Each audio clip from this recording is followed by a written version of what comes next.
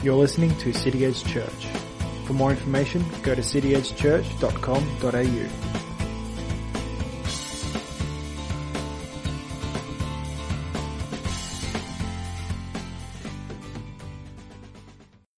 Father, thank you for the word you put on Mike's heart. Thank you for the things that you're revealing to him in your word, and just the revelation he's getting of your greatness, Lord, and your goodness, your faithfulness. Lord, we pray this morning as he shares your word with us, Lord, that there'll be things in there for our growth, our strength, our healing even, Lord. Lord, we come with open ears and open hearts to hear you speak through Mike this morning. And Lord, we just pray that you'll use his mouth to speak to us. In Jesus' name, amen. Amen. Thanks, man. Can everyone hear me all right? Yes. Yep. Bit different about the microphone, so turn it down a bit. I don't know how to control this soundboard, so it might be interesting, but that's all right. So great to see everyone this morning. Great to all have you again. As you can probably guess, we're going to continue our series in the attributes of God. And I'm going to state the reason why we're doing it again. I know I'll probably sound like a broken record saying this, but the reason I want to look at God's attributes is so that we can grow in a deeper and a more knowing relationship with God. Because after all, we can only worship God to the level of our understanding. The deeper that we are and the deeper we understand God, the deeper we can have a relationship and worship Him. So today we're going to continue the mini-series inside the series of the Omnis of God. Sorry, just got the stand moving on me. So as you remember last time, if you were here, if you weren't here, that's alright, we looked at the omnipresence of God. So the omnipresence is the first one of the omnis, as there's three of them. We looked at that God is everywhere. God's presence is everywhere. There's no hiding from it. We are fully surrounded by God. He's above us, He's below us, He's around us, He surrounds us. We can't hide from an all-present God who is everywhere. We discovered that He's in heaven, we discovered He's on earth with us, and we discovered He's also in hell. He's in places where if you don't know Him, you want to be away from Him, but there's no possible way from hiding from God. As we discovered, the word omni means all. So God is all present. And today we're actually going to look at the omnipotence of God. Well, it means God is all powerful. I love it when I go off my notes because I can barely find where I'm up to.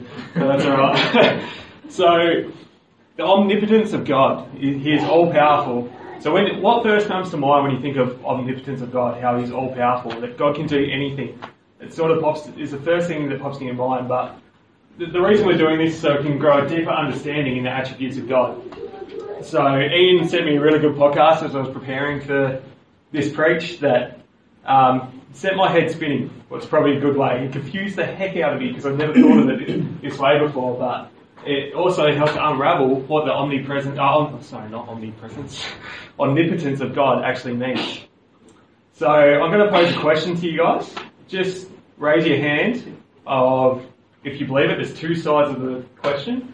So who believes God can create a rock so big that God Himself can't lift? No. Alright, so everyone that's on the other side, you're saying that God's not powerful enough to create a rock that He can't lift? No, He's bigger than it anyway. Yeah, He he's is. more powerful than you. He is. Still lift it. From like a worldly perspective. It is. So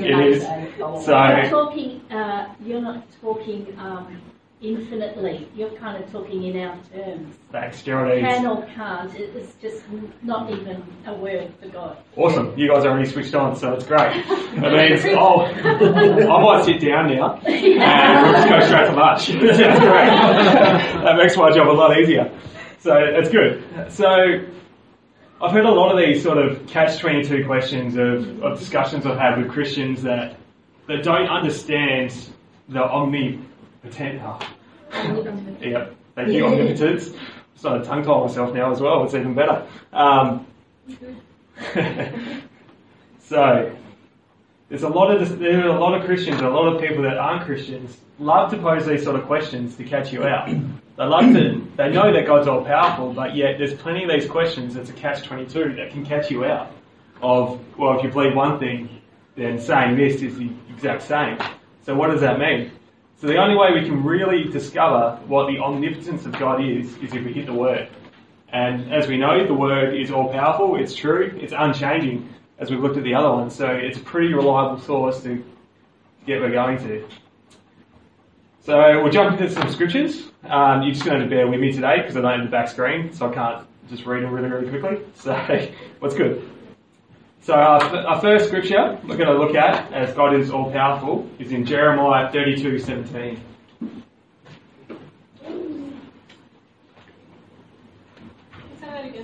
Jeremiah 32:17. I actually love this old school preaching. Everyone's got to get their Bibles out. It's great.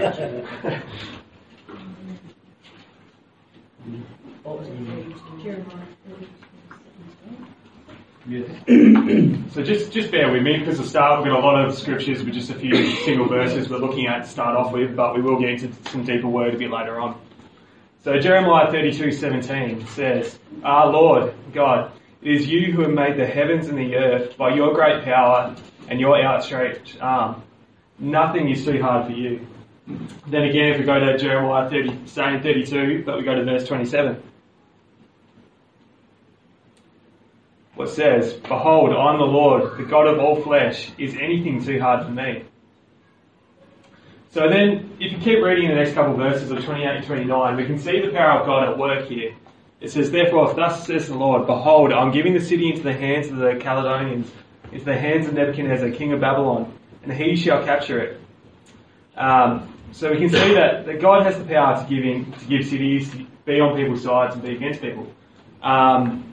So our next scripture will be Psalm 115:3.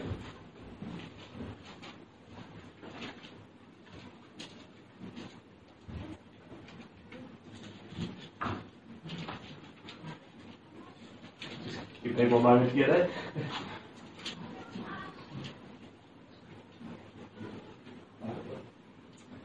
What says, "Our God is in heaven. He does as he pleases." Then in Matthew 19:26, I'm just testing you guys with the actual Bibles to make sure you still remember where each book is in the Bible. So Matthew 26, what it says, "But Jesus looked at them and said, 'With man this is impossible, but with God all things are possible.'" And then if we go to Revelation 19:6. Revelation 19:6.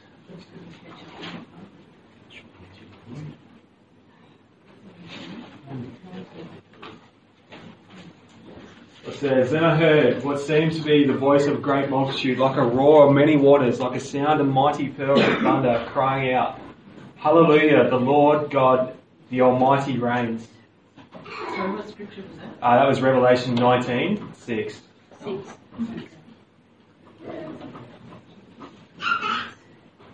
So, just from these few scriptures with these few verses, we can see that the Bible clearly states that God is all powerful.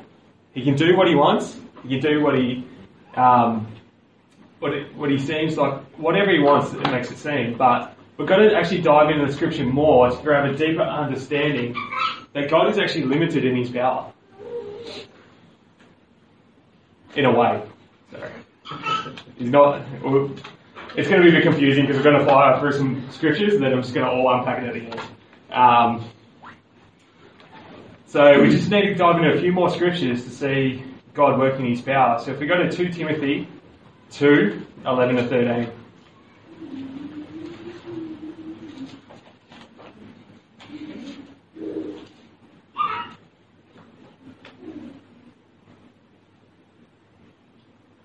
It says, "The saying is trustworthy, for if we have died with him, we also live in him. If we endure, we also reign in him. If we deny him, he also denies us. If we are faithless, he remains faithful." And this next bit is the important part we've got to grasp is, "But he can't deny himself." We go to James 1:3.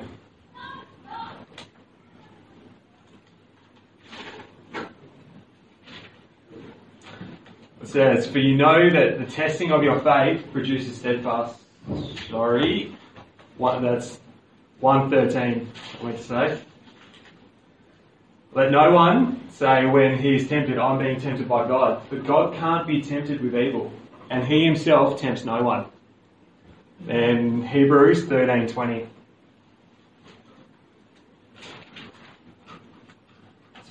Hebrews 6:13-20.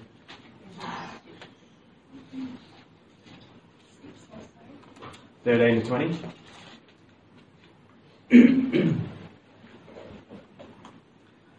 What says? "But when God made a promise to Abraham, since he had no one greater by whom to swear, he swore by himself, saying, 'Surely I'll bless you and multiply you.' And thus Abraham, having patiently waited, obtained the promise.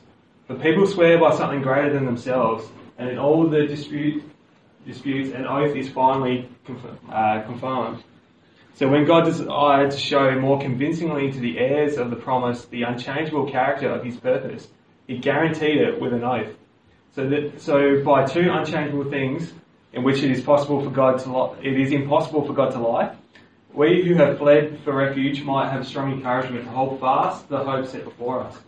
We have this as a sure and steadfast anchor of the soul, a hope that enters into the inner place behind the curtain, where Jesus has gone as a forerunner on our behalf, having become high priest forever after the order of Melchizedek." Alright, so from these two scriptures we can see that, one, it's impossible for God to lie, and his purpose never changes. He is holy. The last scripture states that God can't deny himself. He can't deny his existence. He can't deny that he is God. And in Hebrews, that it's impossible for God to lie, and his purpose unchanging, what brings us to the realization, God is all powerful, but he can't go against his character in power. As I said before, it's hard to separate some characteristics of God without having another one, but in this case, all God's characteristics are in place when it comes to the omnipotence of God. God can't will anything evil. He can't deny that he is God. He can't go against his own character when he's acting in power, and he can't be tempted in evil. But God is love, he is faithful, he is good, he is truth, he is many things, he is all his characteristics. But he'll never act in power if he brings one of them if it comes against one of his characteristics and who he is. He is a perfect God that cannot sin.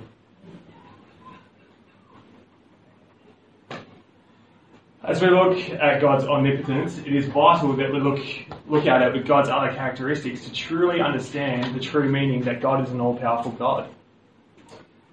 Just on its own, we hear questions like the first one, the Catch-22 questions, when we don't have that understanding of who God's character is. And we put together the knowledge that we learned before that God is all his characteristics. He is not one more than he is the other. He is all at once. What helps us to understand that God is an all-powerful God. And what he does in his will and does it by acting through who he is. But God only acting inside his character and what he wills is also a great encouragement for us, as God is a never-changing God, as we've been through. We know where we stand with God. We know what he's going to do. We know how he's going to act. We can see God through the Word. God will never lie. He'll never cheat. He'll never go against his character to achieve something. God's not limited in power. The only thing he's limited to is who he is and by his character. For example, if we see a person in this world that has strong morals, he'll never cheat on his wife, he'll never steal from his boss, he'll never lie. His morals are that strong that he just can't do that stuff. We see that as a good thing. We hold that highly to that person. It's not a disadvantage to them, but we credit to them for having that moral. In the same way, God is limited to who he is. But there is no need. God does not need to act outside who he is to be all-powerful. Well, it's encouraging for us, because as we see in this world, that power can be almost a simple thing. We see a lot of people who are in a position of power abuse that. They cheat, they lie, they stuff people over to get the best outcome for themselves. But God's not like that. We can't bribe God. We can't pay to the highest bidder and God will do what you want. God is God, and He can't act outside that character. So saying this, does this mean that God has a weakness, that He can be attacked from outside who He is in a different way? Even though God is limited on acting within Himself, He still has more than enough power to defeat His enemies and achieve His will. There's quite a few illustrations of God's power in the Bible. I'd love to go through all of them, but we'll be here for years and years and years. But so all we're going to do, the first one I want to look at is if we look at creation. It took God 6 days to create it, and then He rested on the seventh. But the seventh day of rest is more of an example for us. God didn't need to rest. He wasn't drained. He wasn't zapped. As He's an unchanging God, His power stays the same. He's always in the position of power. He's never weakened. And the way He formed the earth was He spoke it into being. So here's just a few facts about the earth that's pretty mind-blowing. There is 1.2 million known species of animals on the earth, but scientists reckon there is still 8.7 million species out there. It means we haven't even scratched the surface of the amount of animals that God's created. Our planet, Earth, when you look at where we are in the solar system, it is perfectly placed for us to survive. Any closer to the sun will die of overheating. Any further out will freeze to death. It is perfectly placed. Every human being, if you look at them, they are different personalities, different looks, different things. Everyone has a different fingerprint. And when you think of the amount of people on the earth, there's a lot of patterns. Your mind just can't comprehend how that could possibly be possible. So, we are, as creation, we are sustained by the power of God. God's given us the things to survive. The Earth's core. In the Earth's core, there's enough gold to cover the Earth's surface to a depth of 1.5 feet.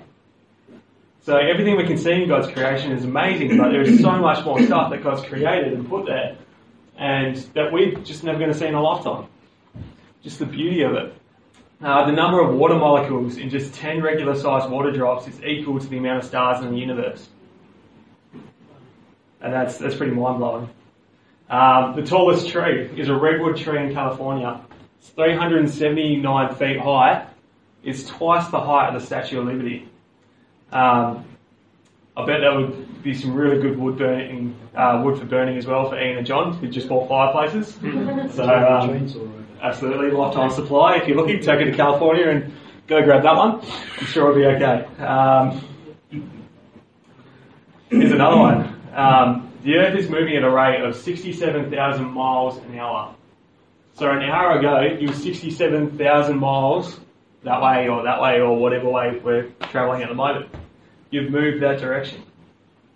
So if you look at creation, you can see that everything has been perfectly placed, perfectly formed, perfectly made and created, and yet God, all He had to do was create it, was speak it into being. All this is perfectly illustrated, everything is perfectly made, and all God did was speak. I think the power, you can just get an emphasis of God's power just in that, just the view of that, but there's a few more illustrations as well that we can look at. I suppose another one we can look at is, we're going to look at the devil here, what might be a bit weird, but that's alright. So if you look at the devil, he's a guy that's rebelled from God. He was one of the high angels of God, and yet the devil knew who God was, and yet he chose to rebel against Him. I don't know in your right mind whether, I don't know how he got to that, but his desire to be the God of the earth was greater than what he saw in God. So if we go to Job 2:2-6.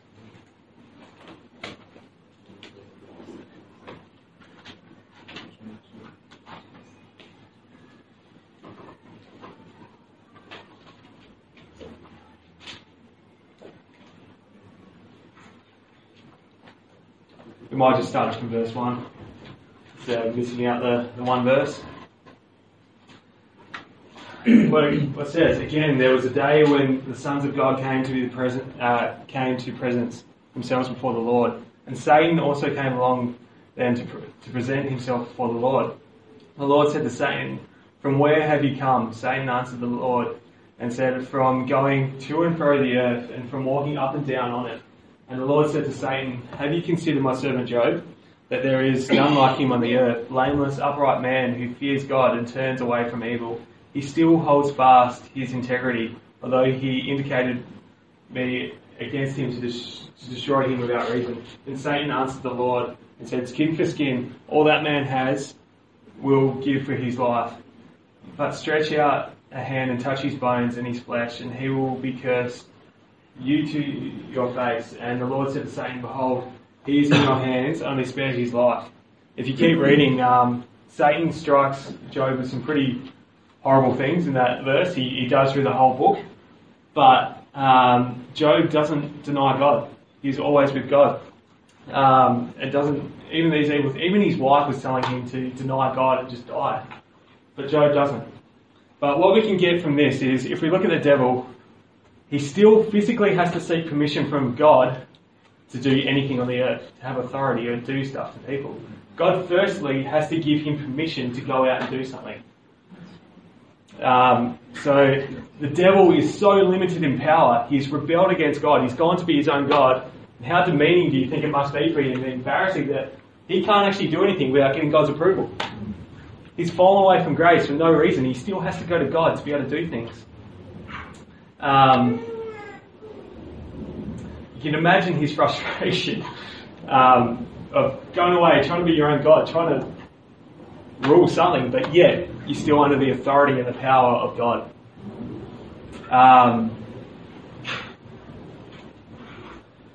He has no power against God's elect, as we read in 1 John 5:18.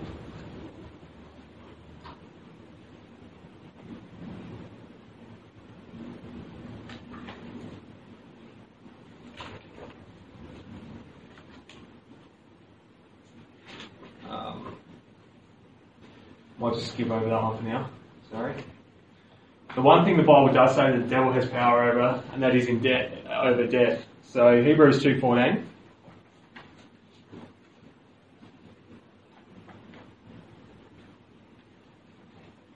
says, "Since therefore the children share in flesh and blood, he himself likewise partook of the same thing, that through death he might destroy the one who has the power of death, and that is the devil." So if we read that, it actually brings us to the next example, and probably the greatest example of God's power, and that's the cross. So the devil's only power he has in death, yet Christ came and defeated that one power.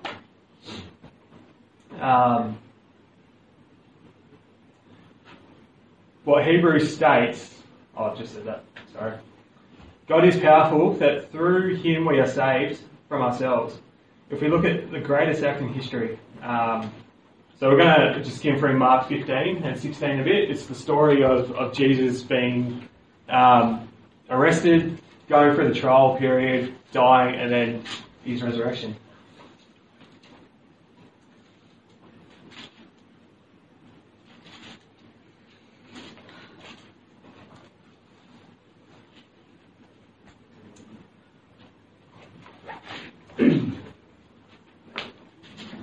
So the first part of Mark 15, he's delivered to Pilate. He's been arrested. He's gone to trial. We all know the story, but just for those who are out there that might not know it that well, the scribes and the leaders of Jerusalem and the people of Jerusalem want to see Jesus crucified. They're taking him to Pilate. They want Pilate. They release Barabbas, who's a known criminal, and take Jesus. And Pilate sends Jesus to be crucified. So we'll read from Mark 15:21. "And they compelled a passerby, Simon of Syrian, who was coming in from the country, the father of Alexander and of Rufus, to carry his cross. And they brought him to a place called Golgotha, which means the place of the skull. And they offered him wine mixed with myrrh, but he did not take it. And they crucified him and divided his garments among them, casting lots for them to decide what each should take. And it was the third hour when they crucified him. And the inspection of the charge against him read, 'The King of the Jews.' And with him they crucified two robbers, one on his right, one on his left. And those who passed by derided him, wagging their heads, saying, "Aha, you who destroyed the temple, rebuild it in 3 days, save yourself and come down from the cross." So also the chief priests and scribes mocked him to one another, saying, "He saves others but can't save himself. Let the Christ, the King of Israel, come down from the cross, that we may see and believe." Those who were crucified with him also revealed him. And when the 6th hour had come, there was darkness over the whole land until the 9th hour. And the 9th hour, Jesus cried with a loud voice, Eloi, sorry, which means, my God, why have you forsaken me?" And some of the bystanders hearing it said, "Behold, he is calling for Elijah." And someone ran and filled a sponge with sour wine, put it on the reed and gave it to him to drink, saying, "Wait, let's see whether Elijah will come and take him down." As Jesus uttered a loud cry and breathed his last, and the curtain of the temple was torn in two, from top to bottom. And when the centurion who stood there facing him saw that in this way, and he breathed his last, he said, "Truly this man was the Son of God." There were also women looking on from the distance, among where Mary Magdalene and Mary the mother of James the younger, and we might just leave it there for now. And then the next part is Jesus is buried by Joseph. And then if we pick up in chapter 16, the resurrection. When the Sabbath was past, Mary Magdalene, Mary the mother of James, and Salome bought spices so that they might go and anoint him. And very early the first day of the week, when the sun had risen, they went to the tomb. And they were saying to one another, "Who will roll away the stone for us from the entrance of the tomb?" And looking up, they saw the stone had been rolled back. It was very large. And entering the tomb, they saw a young man sitting on the right side, dressed in white robes, and they were alarmed. And they said to him, "Do not be alarmed. You seek Jesus of Nazareth, who was crucified. He has risen. He is not here. See the place where he lay. But go tell the disciples of Peter that he is going before you to Galilee." So just reading through that, it's God's greatest reveal of power. He sent Christ. Christ came. He died. And he defeated sin and death on that cross. From the word, as we all know the story, but it's amazing scripture that represents a lot of who God is. Just in that one story about Jesus going on the cross, it represents a lot of God's attributes and what he represents. But mainly, I want to focus on his power here and what he's done. You see how much he loves us in that as well. If you want to listen to a good message about how much he loves us, look back on the podcast that Ian's passed you on John 3:16. They've been great. But as we can see in that scripture, God is acting in power. He's acting in power, but yet he's acting inside his character of who he is. He hasn't gone outwards. He hasn't had to do anything special. God demonstrates his power and authority over sin and death with Jesus dying on that cross. He defeated them. There wasn't at any stage a gamble that Jesus would not defeat death. He knew exactly how it was going to play out. He knew exactly what was going to happen.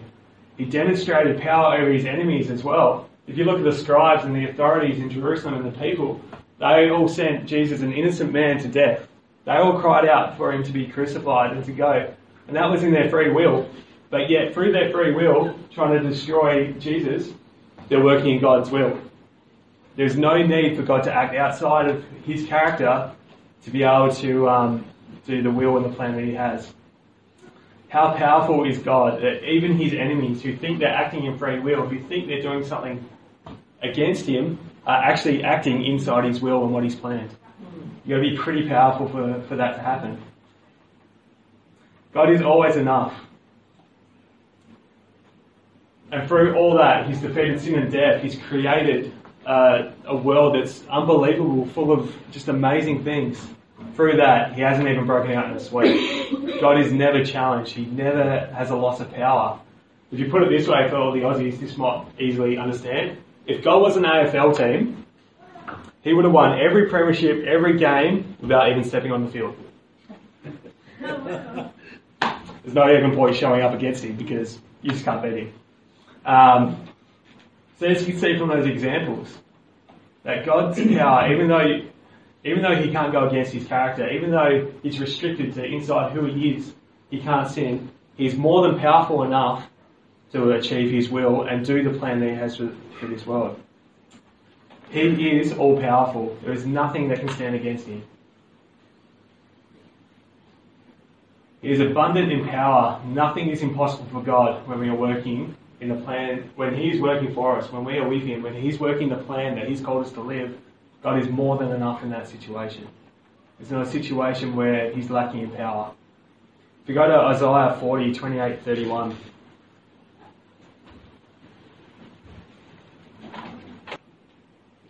What says, "Have you not known? Have you not heard? The Lord is everlasting God, the creator of the ends of the earth. He does not faint or grow weary.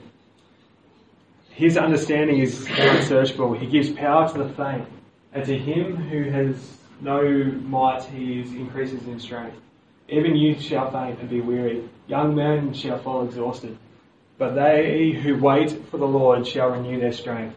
They shall mount up with wings like eagles. They shall run and not grow weary. They shall walk and not grow faint." So in this scripture, there's a lot of things we get at. One, God gives us the strength and the power that we need. Young men will grow faint and weary. We as humans, we wear out. When we run out of power, we run out of energy. As we grow older, we don't have the energy or the power or the strength that we once had. If we put it this way, an 80-year-old can't do what he could do as a 20-year-old. Although it's pretty close, because I've seen some 80-year-olds do some pretty incredible things. But that's alright. But as humans, we don't have the power and the strength to do things on our own will. We need God. We need God to empower us. And that's the good thing about God. Even though he's so many years old, he's been there from the start and he'll be there at the end and he'll be there for eternity. He does not grow old. His power doesn't grow thin. He doesn't wear out. He still has the same energy as a, he knows how old he is, so what he did when he was first there. That God is never in a retirement home. Amen to that. He is always infinite in power. He always is unchanging. He is the same today, tomorrow, and the next day. He is who was, who is, and who is to come. Nothing is impossible for God. He defeated sin and death so that we could be restored to being with God as it was meant for in the beginning. As we're seeing God's attributes working together, once again we see that through the power of God, not even sin can keep us away from God. Christ came and died on the cross. He was sent to the cross by guys trying to destroy him, and yet in their free decision to kill Jesus, to get rid of him, they actually did God's will, and that opened up a way to defeat the power of sin and death. To him he belongs glory. There is nothing that can keep us from God. Through his power, he defeated the roadblocks from keeping us away from him. All we need to do is accept him and be born again. And by his power, we are changed. And by his strength, we live out our lives as followers of Christ. He strengthens us to do his will. So, I've got, once again, my nephew comes up in this, my nephew Henson. He's a great kid. He's 7 now. 7? I'm glad I got that right, because I would have never heard the end of that one from Sarah. That's alright. Like I used him in the illustration last time of hide and seek, he also thinks he's the strongest guy around on earth. He walks around with his muscles pushed out. As soon as you walk in, he'll try to tap you to the ground. So he thinks he has the strength. He thinks that he's all powerful. But as he soon discovers when he tries to tackle me, he ends up on the ground. He's not quite there. I'm sure he will be one day. I'm sure the day's coming when I walk through that door and he just pins me on the ground quite quickly. But he's not quite there yet. But that's like us in humans. When we're trying to live out God's will for our lives through our strength, we're physically not able to live that out. We need God to be strengthening us. We need the power of God in our lives to strengthen us to do his will. We can't do it on our own. That'll be the day when I rock up and God's with my little nephew and he pins me on the ground. So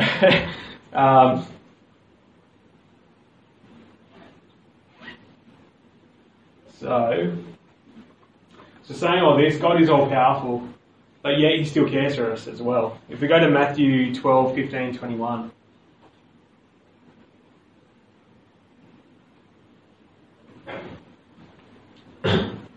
What says, Jesus, aware of this, withdrew from there, and many followed him. He healed them all and ordered them not to make him known. This was fulfilled in what was spoken by the prophet Isaiah. Behold, my servant whom I have chosen, my beloved, with whom my soul is well pleased. I will put my spirit upon him, and he will proclaim justice to the Gentiles.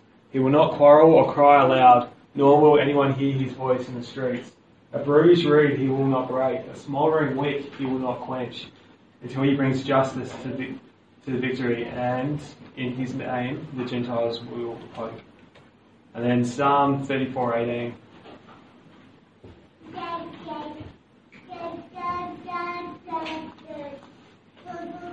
What says, the Lord is near to the brokenhearted and saves the crushed spirit. The bruised reed he will not break. God in all his power still has compassion and love for us. He is with the brokenhearted. He has mercy for them. He wants you. He could have easily from the start, as soon as Adam and Eve first sinned, he could have completely wiped us out and destroyed us. He could have recreated human 2.0 if you like, the better version of us. But he didn't.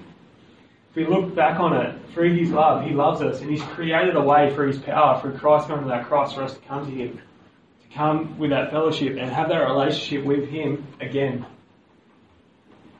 He is all powerful, but yet his love for you never fails. And his power works with that love, and when we look back on it, and how he's used his power in the history, he's used it so that we can come back to a place of relationship and closeness with him. He's used us to bring us close to him. He doesn't need us, but yet he's chosen to come and save us. There's nothing that we can add to that. It's Christ on his own.